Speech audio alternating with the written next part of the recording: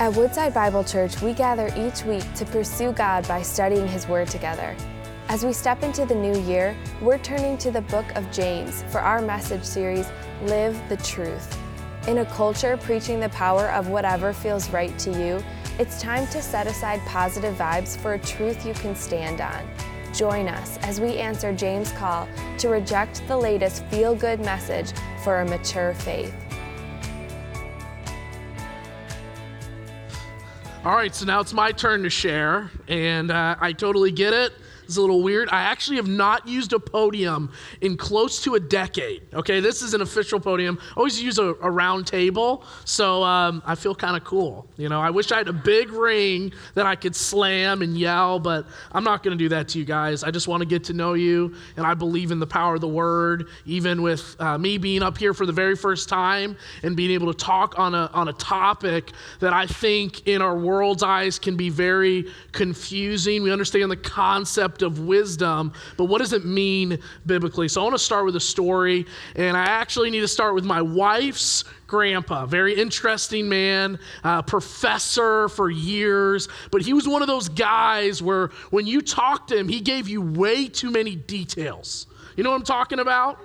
And so we were living in Hannibal, Missouri at the time, and we were talking about a trip that we went on, and he went on to tell us his entire road map from El Paso, Texas, because that's where he was for 30 years, all the way up to the Chicago area. And so he said, first I went on Highway 33, and then I went north 52 miles on Highway 47. You guys know what I'm talking about? And he would say he would use this road map, and he would have to update it every 2 years because there's always new roads and highways coming in. And I was literally like zoning out. I was becoming comatose, and I was like, what is happening? Because I have this thing called a phone that tells me where to go, okay? And so he was telling me about that, and I remember thinking, I'm like, man, what in the world did people do before GPS? Right? Like I remember when I was in high school, that you would go to your computer and you would get your MapQuest out and you'd print out the directions and you drive with them and be like, oh man, I missed my turn. I still remember that for about a year. And then this random dude with two first names started yelling at me. His name was Tom Tom, okay? And so I had Tom until that was stolen at my college. And so I had Tom, and then the smartphone came out, and the smartphone started telling me where to go. And so now I get in a car, I head in the direction I think I need to go, and I text the person, not while driving, and I tell them, hey, send me your location, I'm headed your way. Bam, I'm done, right? And so I think about that. Think about the before you had GPS, before you had TomTom, before you had a smartphone and Google Maps and all that, before you really had to do homework. You really had to sit down and map out your journey and say, okay, which way am I gonna take? Which road and highway is gonna work best? Hey, is this a shorter distance? And it took some time, it took some research, but you knew where you were going. And so I think about this topic on wisdom, specifically just that wisdom from God, and I wish that it was that simple that we could just go online or type it in our Google Maps and we knew where we were going in our faith. We knew the direction that God wanted for our lives. I wish it was that simple, but the reality is it isn't. It makes you think in so many ways, man, God, what way do you want me to go? What do you want me to do in this situation? What area of my life do you want me to give to you? What is it that you want me to surrender to you? And even go on Siri and be like, Siri, tell God I want this area of my life changed. And then it's like, okay, changed. But when it comes down to it, you know, we're in James, and I was actually very excited about this, and I was even talking to Steve Zarelli about it. You know, James, one of my favorite books. One of my favorite books of the Bible because it's so blunt, it's so clear, it's so practical. And so it even starts here in James 1:5. If anyone lacks wisdom, let him ask God, who gives generously to those in need. He just starts off early on and jumps into the word of God. But I read this word and I read what the word says, and I go on Google and just things in this world, we complicate it. For example, Google. Google is probably the most knowing thing we have on this earth other than God, right? God is omniscient. He's all knowing. He's all wise. He knows everything. And then right below God, there's something called Google. And you type in, let's say, Michigan football, right? The best football program in the country. And so you type in Michigan football. Listen, I've been in Louisville for 8 years. I've been in enemy territory. I was down there when Michigan lost to Louisville and all that. So it's been painful. So I need some advocates up here. Okay, so I typed in Michigan football in Google, and I got 290 million links in 0.91 seconds. And they're bragging about it. Like, yep, you have this many things you can go on. And so I think about that, and our God is smarter and bigger than Google. He knows more than us typing in a search on a web engine, whether Bing or Yahoo or Google. And we read that directly in the Word of God. I want to go to Isaiah. I love Isaiah. Isaiah is a very prolific prophet. He's kind of bipolar in his own ways because he talks about end times, and then he talks about, Jesus living on earth, and then he talks about the destruction of the Israelites. He's everywhere, right? And one of my favorite pieces of scripture, and I think they're going to put it up here, is Isaiah chapter 40, verse 12 through 14. This is what it says. Who has measured the waters in the hollow of his hand and marked off the heavens with a span, enclosed the dust of the earth in a measure and weighed the mountains in scales and the hills in a balance? Who has measured the Spirit of the Lord, or what man shows him his counsel? Whom did he consult, and who made him understand? Who taught him the path of justice and taught him knowledge and showed him the way of understanding? We read here that who essentially can tell and lead God in these ways? The answer is no one.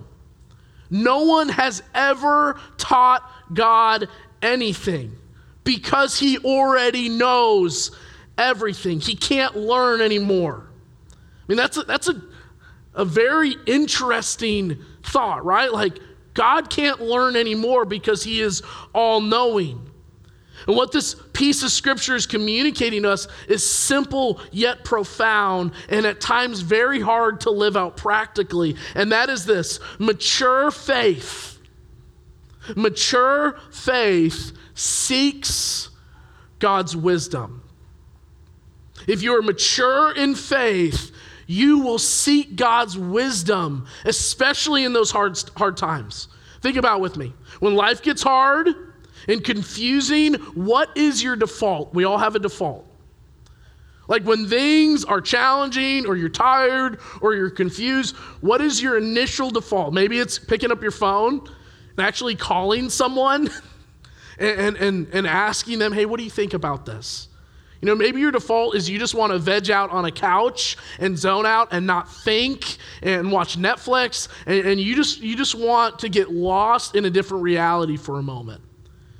Maybe some people, you turn to heavier things, maybe addictions, maybe become very self-deprecating. And what we're reading here is those who are mature in faith, they will seek the wisdom of the all-knowing God. And so I want to ask you a question. How do we do that? Because it's one thing to say, okay, what do you do? Who do you go to? But how do we access this wisdom? How do we access and receive this God-given knowledge? We got a couple points. The first is this, that we're going to be reading in James, and that is that God's wisdom is received upon request. We jumped into it a little already, but James 1:5 says, if anyone lacks wisdom, if you lack it, let him ask God, who gives generously to all without reproach, and it will be given to him. There it is. If we want God's wisdom, we have to ask for it. It might seem a little obvious, right? But if we don't have, maybe it's because we don't ask, or maybe there's a hidden subconscious pride. I don't need to ask God. I figure things out on my own. I learn my own way. I'll find a way to get to that point where I have God's wisdom, or I know what to do. Well, God's saying, hey, if you want this wisdom, the very, very first thing you do is you need to ask for it. God, what do I do about my job? What do I do about my marriage? What do I do about this situation? What do I do with this friend who does not know you? What do I do about myself? I'm doubting you. And the very first place you start is to talk to him. I think about God and I think about relationship. And for some reason, we tend to just stray from understanding how much God wants a relationship with us. I don't know, I am just as victim as anyone. I just tend to stray from, God wants to have a relationship with me. All of me. My fires, my messes, my ugly closet that I want to hide from everyone. And actually, it tends to say in Scripture that God's not afraid of our fires. He runs into the fire. He runs into the mess. Because we're all messy. We all have our own things, our own ticks that God knows about. I mean, come on, he created us. And so when he talks about, hey, if you want wisdom, just ask of me. It's relationship. It's talk to me. Come talk to me about it. Come talk to me about what's going on in your life. Come talk to me about what you need. I want to help you. I want to be generous with you. I love this quote by theologian John Frame. He said, prayer is a means of fellowship with our Heavenly Father. Jesus teaches that prayer is like a child going to his earthly father. The child wants something and the father is eager to give, but the father does not give until the child asks.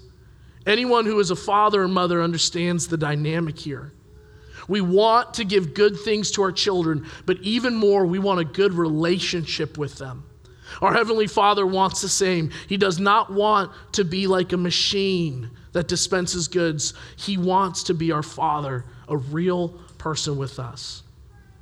I love that last part of that because I don't think of God as a cosmic vending machine, right? Like, I'm going to pump in some time and you're going to pump out what I want.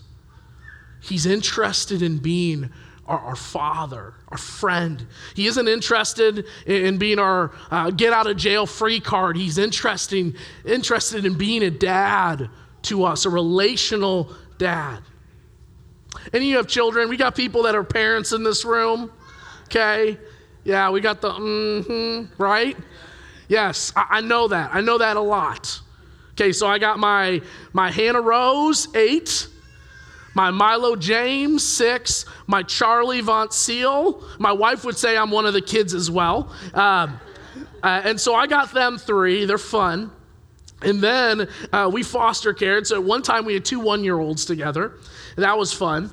And then recently we fostered a teen mom. And so we had a 17-year-old, an 8-year-old, a 6-year-old, a 2-year-old, and a 0-year-old. He was 1 month, when we got him. And my home was insane, okay? And we haven't been by family. We haven't lived by family, so it's just, we're there. We got friends, but we don't have that person like, take the kids, I don't even want to see them, Like, we don't have those kind of people right now in our lives. And so I remember having this moment where we got all these kids running around, and kids are known to be the great requesters. Right? The great question askers. Why? All of that, right? And my son, he's allergic to cats and dogs, and so we're into reptiles, okay? Never thought I would have 2 aquatic turtles, 1 land turtle, a couple fish in there, a bearded dragon, a leopard gecko, and a tomato turtle, or a tomato frog.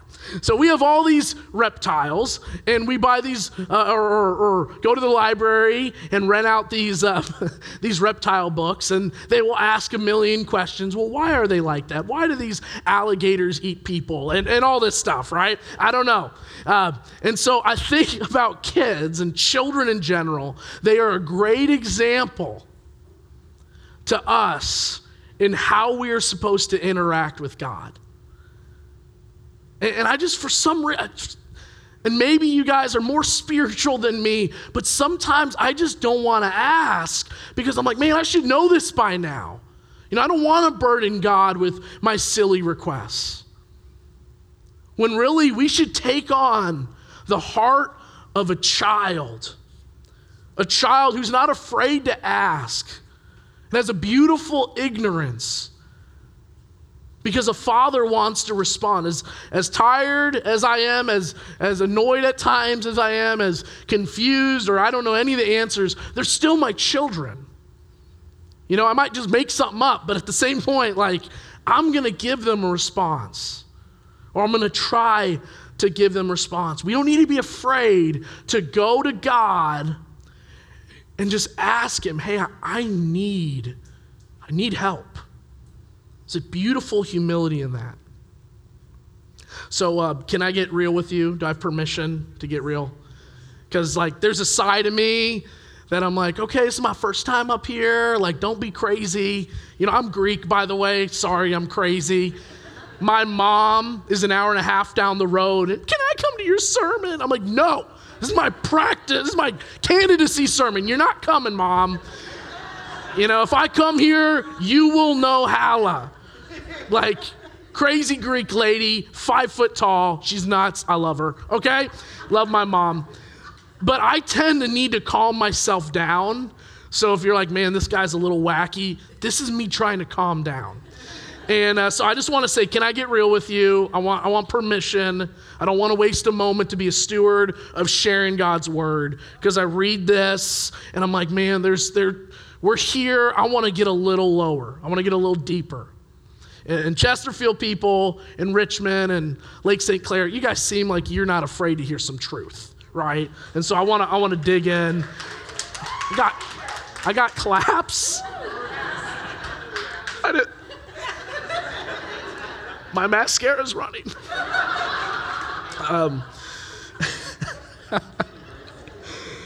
All right.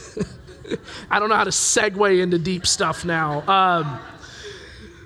So what is, and I need you to really think about this, and please don't glaze over now. What is the hardest thing right now that you need God's wisdom with? And I need you to think about that thing. And maybe nobody knows about that thing. And I don't want you to be fluffy about it. I don't want you to say, hey, this is my Mount Rushmore of challenges. No, I want the challenge. The biggest thing in your life right now. And you just have shame and guilt and conviction and embarrassment and even maybe hatred for yourself. You hate yourself that you're battling with this. And come on, let's be real. It's not, oh, I swore once this week. It's man, I just cannot get off of prescription pills. I just cannot get over my addictions with pornography. I am just crippled by depression. I don't know how else to say it. I don't feel. I'm numb. I'm hurting.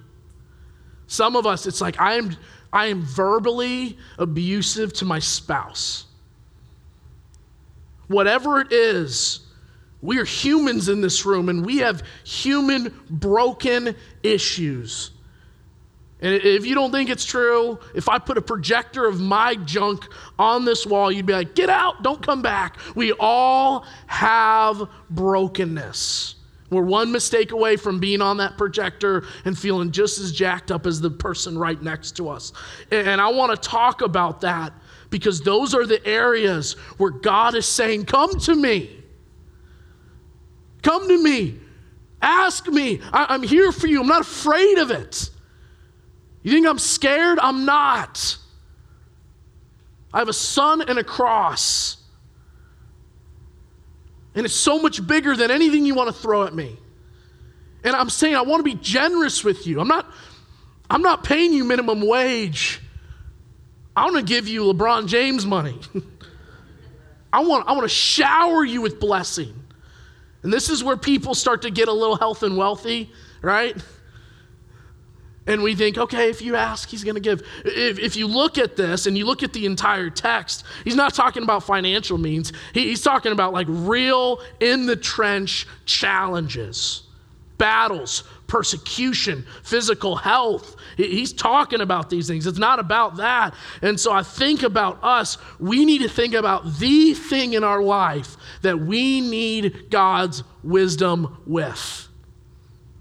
That's not it. That's not the end of the scripture. James 1:5 talks about, hey, ask, but there are some other parameters to how we ask. And so I want to talk about those. The next piece of scripture is verses 6 through 8 in James chapter 1. And hopefully we could throw it up here. It says this, but let him ask in faith with no doubting. For the one who doubts is like a wave of the sea that is driven and tossed by the wind. For that person must not suppose that he will receive anything from the Lord. He is a double-minded man, unstable in all his ways. So let me just explain this real quick. James says here that it's not just any kind of asking that the Lord is going to honor. It's asking that's done in faith without doubting. Again, so you think about this and you're like, okay, well, I have doubts, I have discouragements, I have things that I battle with, and I just want to put this in context.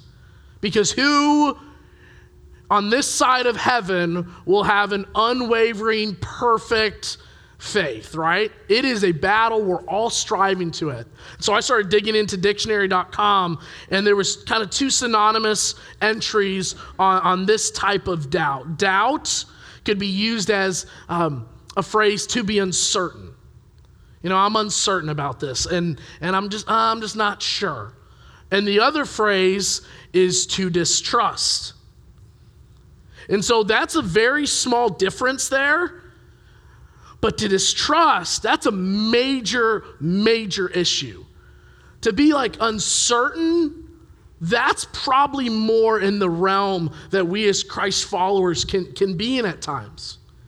It's like me. I've been in Indiana and Louisville area now for 8 years. And so you got Indianapolis Colts fans. I'm a Lions fan. So everyone makes fun of you, right? And when I think about the Lions, there is a complete and utter distrust. Are they playing the Packers this week? Yes. Yeah, they're going to lose, whatever. They'll end at a Hail Mary, and then they'll have an onside kick and lose again. You know, it's like, that's Lions fans. They're like the abusive uncle, right? You always come back to them. And so I think about that, and being a Lions fan for most of my life, with my paper bag over top, I was down in Indiana for 8 years. Indianapolis Colts fans expect to win. They know they're not going to win them all, but they have an expectation we're going to have a winning record. We're going to be in a playoff hunt. We might not win the Super Bowl, but we'll be okay, right? You know, you think about them. This year, they barely lost going in the playoffs. They kind of fell apart in the end, but they had a winning record. And they should have made the playoffs. They were competitive, all of it. There's an expectation. And so when you think, oh, are they going to beat the Ravens this week? They're like, there's a good chance. but they're not like, oh, I don't care, they're going to lose, I'll still watch and be miserable, right? Like, there is still hope, right? You see what I'm saying? Like, there is an expectation. And then you have Louisville basketball, and then in our ways, Kentucky basketball, and they all think they're the best thing ever. And so like, yeah, we're going to smack you, and if they lose, oh, that person was injured or whatever. They'll make up excuses, and they'll make themselves feel better. But the thing is, that's what I think of when I think of the scripture. When it talks about being double-minded, it's like, it doesn't mean that at times we're like, man, like, I believe, but man, it is a little, it's wigging me out a little. It's not like, oh, God's not going to show up. That's a distrust. That is a real hard thing you got to work through. But it's okay to be in the realm like, I'm going to put my trust in you. Man, it is hard. Like, it is tough, and you've shown up before, but this one is really scary. And so I want you to know that. It's not like kick open the door with your Bible and being like, I don't have zero doubt. Praise God if you get to that point, but it's okay if we're at a place where we're working and growing and learning to trust God through following Him. Because I know today, my trust in Him is a lot different than what it was when I first gave my life to Him. I started to learn. At that point, I was an infant. And when something went bad, I just, I was a baby. I was crying. I need milk, right? But now, maybe a toddler, or, I got potty trained, whatever. And now I've been like, oh, He's shown up. He's done this before. I know my God. I know my Savior. He will be there. And so it's just a difference. You learn, you trust through time, through experience. But it still does not mean we don't have moments where God, He stretches us and we're like, I'm going to put my faith in you, but this is hard. It's like being a Colts fan instead of a Lions fan. Please don't hit me. So I want us to think about this. When it comes to your trust and allegiance to God, would you consider yourself double-minded? If I had to say, hey, are you double-minded or are you not? Where would you land? Because that's a very refining question. You know what? I say I believe in God, but I really don't. I say I have faith in Him, but when push comes to shove and I look back, I really don't. God wants us to have a faith that believes. We request, but we believe when we request. We believe when we ask. James goes on to say this actually further. It talks about that wisdom giving that God will hand us, but what happens after? So we're supposed to ask and believe and have faith, but then what happens after we ask with faith and we've actually received? And that's what I want to dig into. It's we're going to bounce ahead a couple verses, verse 19 through 26. Know this, my beloved brothers, let every person be quick to hear, slow to speak, slow to anger, for the anger of a man does not produce the righteousness of God. Therefore put away all filthiness and rampant wickedness, and receive with meekness, but be doers of the word and not hearers only, deceiving yourself. For if anyone is a hearer of the word and not a doer, he's like a man who looks intently at his natural face in a mirror. For he looks at himself and goes away and at once forgets what he looks like. But the one who looks into the perfect law, the law of liberty, and perseveres, being no hearer who forgets but a doer her acts, he will be blessed in his doing.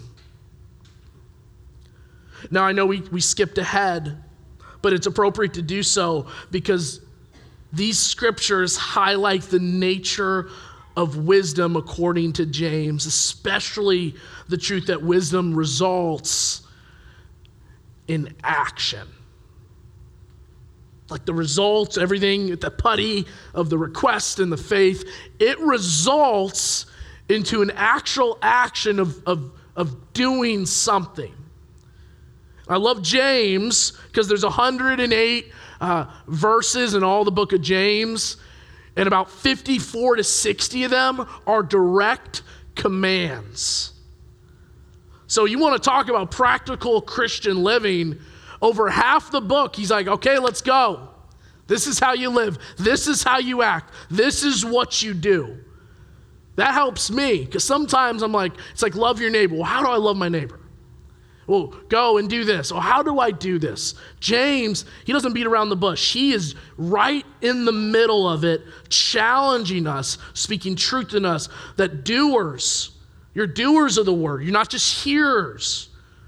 You know, I love the quote by St. Francis. Maybe you've heard it before. I've shared it on multiple occasions throughout the years. And it says, share the gospel always, but when necessary, use words. Or maybe it's discipleship. You know, discipleship isn't taught, it's caught.